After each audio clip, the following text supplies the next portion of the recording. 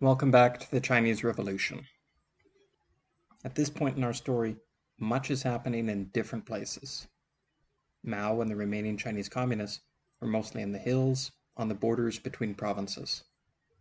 Exiles from Wuhan were in Moscow and Europe. The Nanjing government was trying to assert control. Warlords were preserving their armies and territorial jurisdictions as best they could. Japan was eyeing eastern China. Each will play a role going forward. Last episode I discussed how China had been trending towards decentralization since the Taiping Rebellion. There were strong local and provincial armies. Their strongest leaders were often called warlords. The national capital was very weak in the Republic of China period, with little tax revenue and controlling just one army among many. Think about that for a moment. Could you imagine if the US government was only one military force among many, barely stronger than other regional armies? That happened once, and it resulted in the 4-year Civil War. Today, successful nation-states only have one army, and it's always national. They don't allow subnational armies that could rebel against the nation-state. Some of Chiang Kai-shek, or commonly known as Jiang Jieshi in China, some of his first moves as national leader was to try to change this dangerous Chinese situation. He was facing multiple regional and provincial armies, and their leaders were keeping the tax revenues from those areas, which funded those armies. Jiang appointed a governor in Hunan province, who forwarded tax revenue to Nanjing. And Jiang brought up the issue of demobilization of armies, including his, with his allies from the Northern Campaign. Jiang explained that China having so many soldiers was far too costly for everyone, and that it was just causing the government to go into debt. In fact, during the Nanjing Decade, between the Northern Expedition and Japan's full invasion in 1937, half of the national government's expenses were for its military, and about another 35% on interest on the national debt, which included legacy debt from the Qing dynasty, the Boxer Rebellion indemnity, and the debts from previous governments of the Republic of China. That left only about 15% for everything else, like education or road building or industrial development. Jiang tried to negotiate the number of troops down as a first step to reform. His former warlord allies, however, did not agree. They would not shrink their armies without a fight. Hello, and welcome to the Chinese Revolution podcast.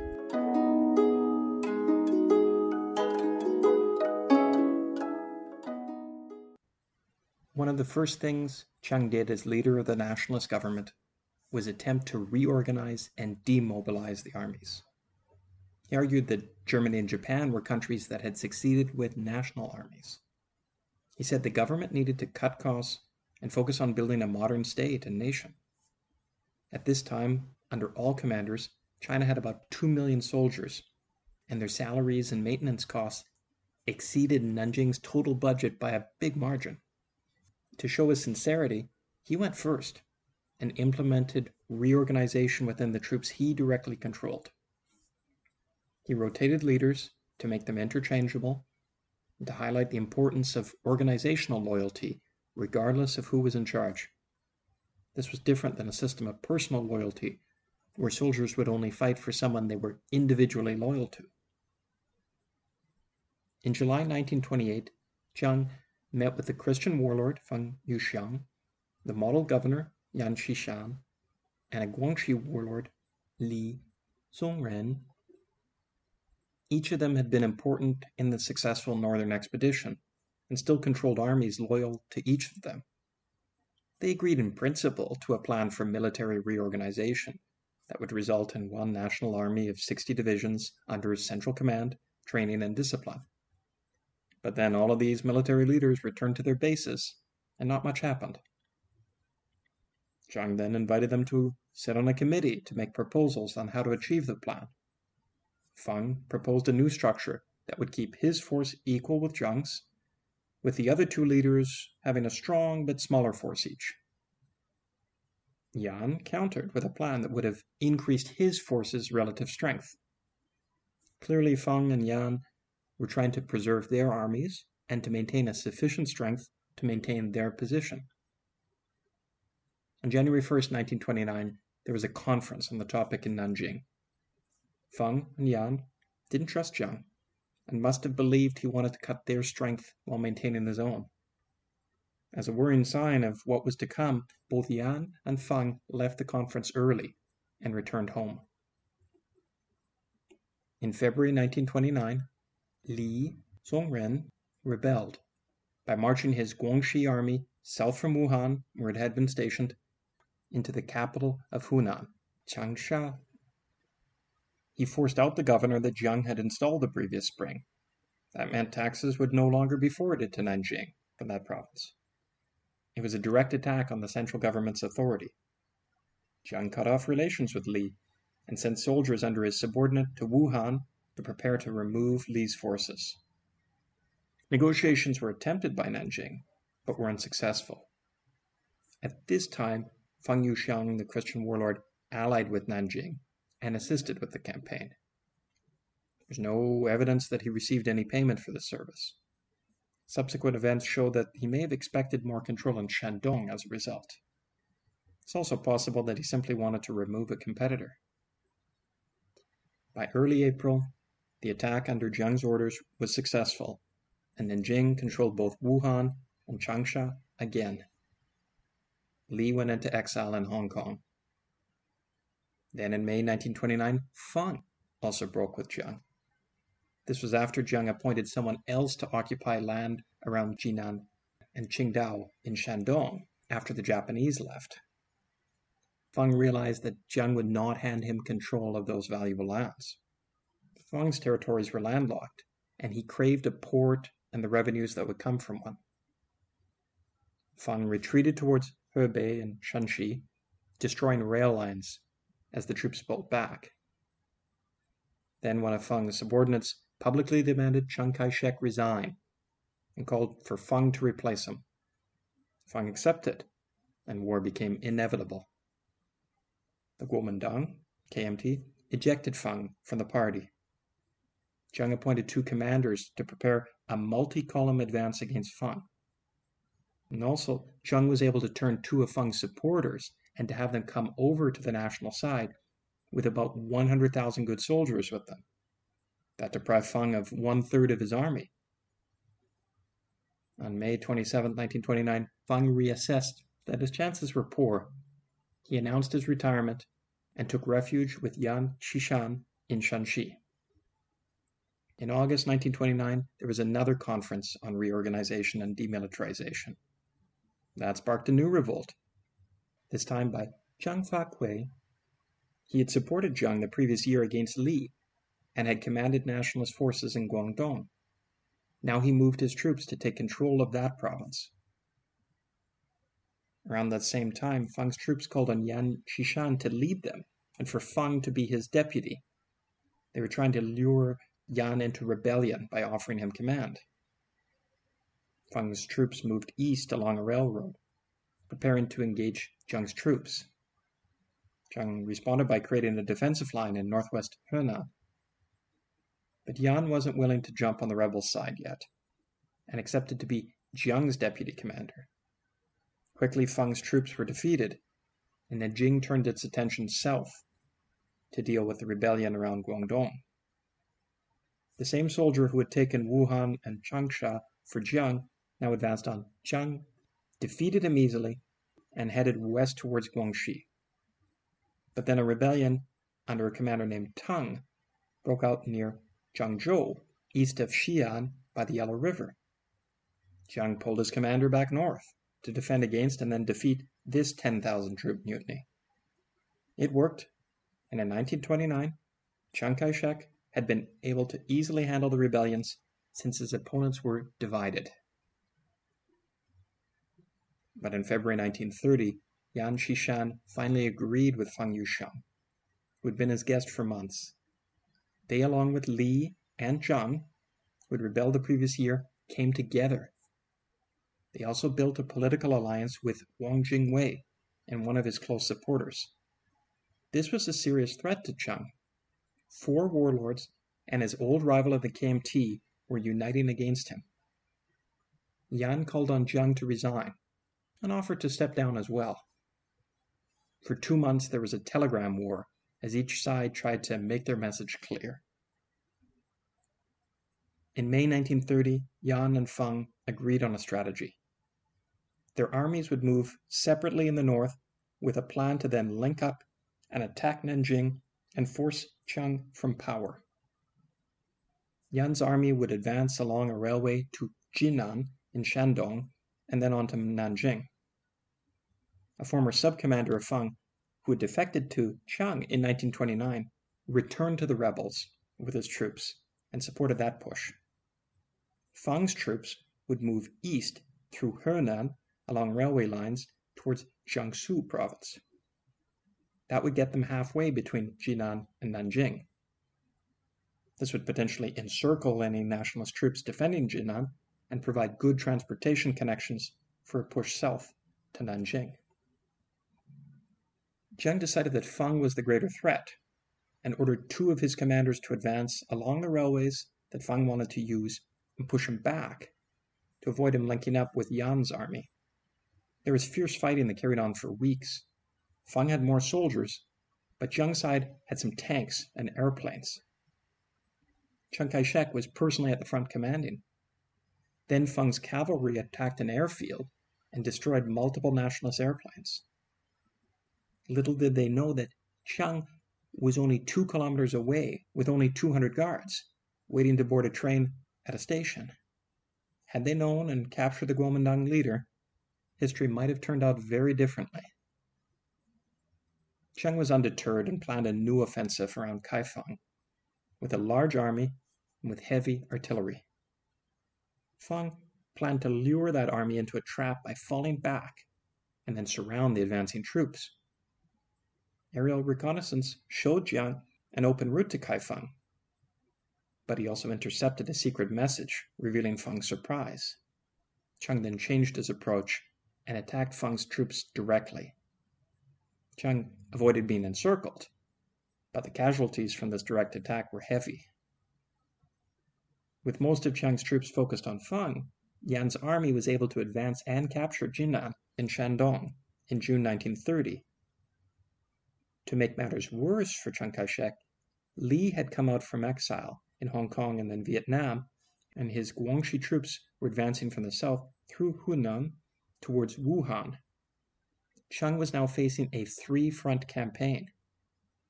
If Li's plan of marching north and taking Wuhan succeeded, the rebels would control the major city on the Yangtze just upriver from the capital, Nanjing.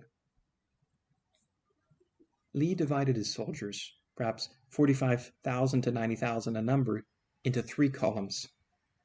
2 advanced quickly and experienced little resistance. The third carried siege equipment, was the slowest, and considerably back from the first 2 lines. Jiang appointed his subordinate He to command the defense there. That was the same commander who had successfully pushed Li back from the area the previous year. He's troops were outnumbered this time. Jiang ordered him to lure the enemy in deep and look for ways to annihilate Li. There were provincial troops that could be used too, but the KMT was not sure of their reliability, as they had previously sided with Li when he had installed a provincial governor. He decided a defense of Wuhan would likely fail because of his limited numbers, carefully studied the maps to find the best place to do battle. He decided on an empty fortress strategy. He would leave Wuhan undefended. He ordered the provincial troops not to fall back from the Hunan capital north towards Wuhan, but to advance northwest instead. This preserved the force and caused the attackers to pause. Even though the road to Wuhan was open, they hesitated. They were worried about a trap, or about being cut off from the column advancing slowly behind them that had the siege weapons that they planned to use to take Wuhan. Meanwhile, Chiang was able to reinforce with an additional 10,000 troops by boat up to Wuhan. and some additional troops moved by land from Guangdong into southern Hunan. Those commanders were later to earn a strong reputation for their defense of Shanghai in 1932 from a Japanese attack. Now they were able to get between Li's northern columns and the slow third column in the south. This cut Li's army in two and interrupted its supply line. Hunan was experiencing a drought, so there was limited local food. Li needed supplies to keep his army fed. Li then decided to stop his advance north towards Wuhan, to turn his northern columns around to return south to win back control of his center. Now the Kuomintang sensed opportunity and pounced. He and the provincial troops moved southeast, while Jiang was able to send some gunboats along a river and to spare a few more troops from the east. Li was initially successful at pushing back the southern KMT troops, but then the nationalist forces converged on him, and the Guangxi warlord was forced to retreat west in the direction of his home province. He lost about 12,000 soldiers, either killed, wounded, or taken prisoner. This was a crucial victory, as it secured the south for the nationalists. They were then able to move troops north to reinforce the troops fighting Feng and Yan. I want to take a moment to consider the empty fort strategy, which was important in the nationalist win. This is one of the many military strategies taught in China. I learned about it listening to an audiobook about Sun Tzu's The Art of War. It was probably in the commentaries, which scholars have added to the book over the years. This strategy involves reverse psychology. In the old story, which has been told a few different ways, a commander's troops were out foraging, and the remaining troops were caught not being able to defend a fort against attackers. So the commander ordered the gate of the fort opened and stationed women on the walls to make it look like he had more troops than he did. The terrain, with a dense forest nearby, and with the defending general having a good reputation, caused the attacking commander to fear an ambush and decided to move back a bit before camping. By the time he did attack the fort with its open gate, the defenders' foraging troops had returned, and they did ambush the attackers and win. The key was psychology and unbalancing the attacker. In this case, Li was fooled by the empty road to Wuhan. It made me consider his education.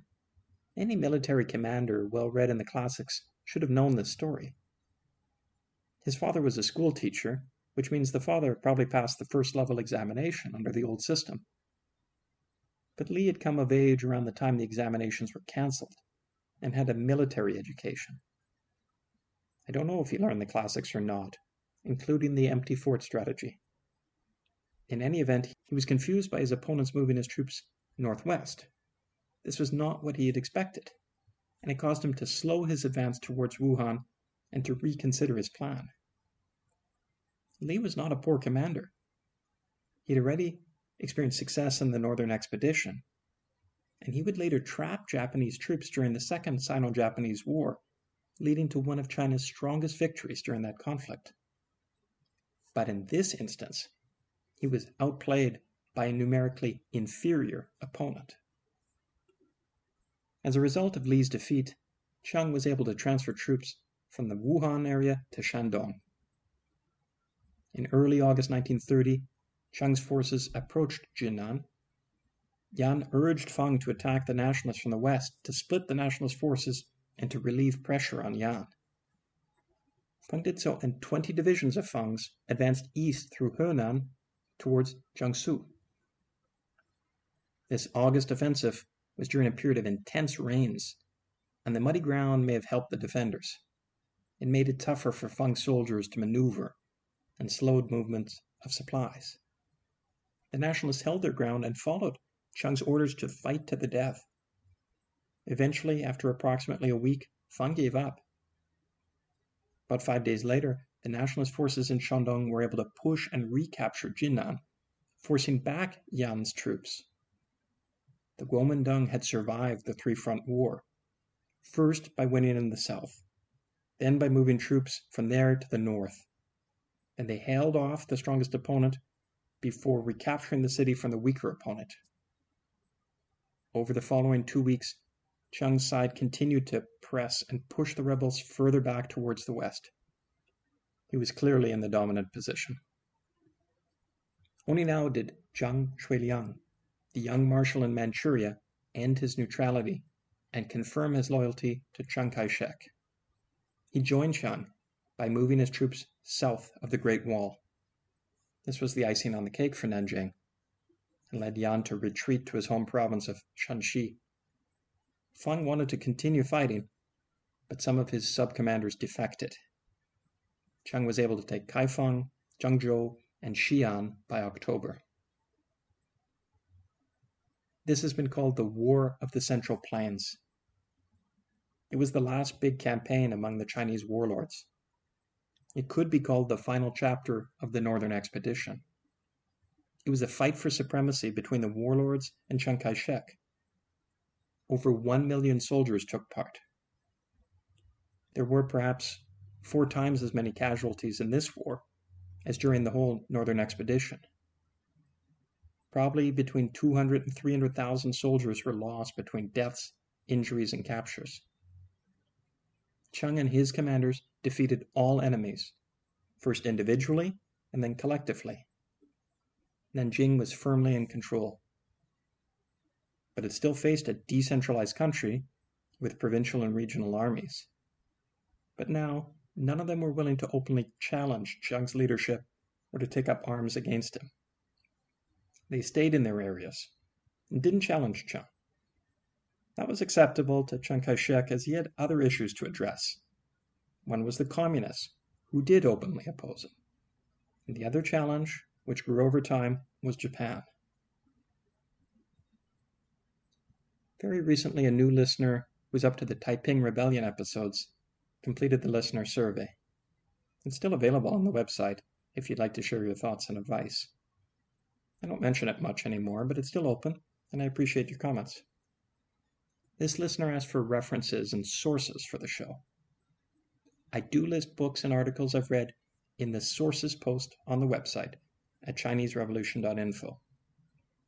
If you have a look, you should be able to figure out from the title which subject I used it as a reference for. There are books on the Empress Dowager, the Opium War, etc.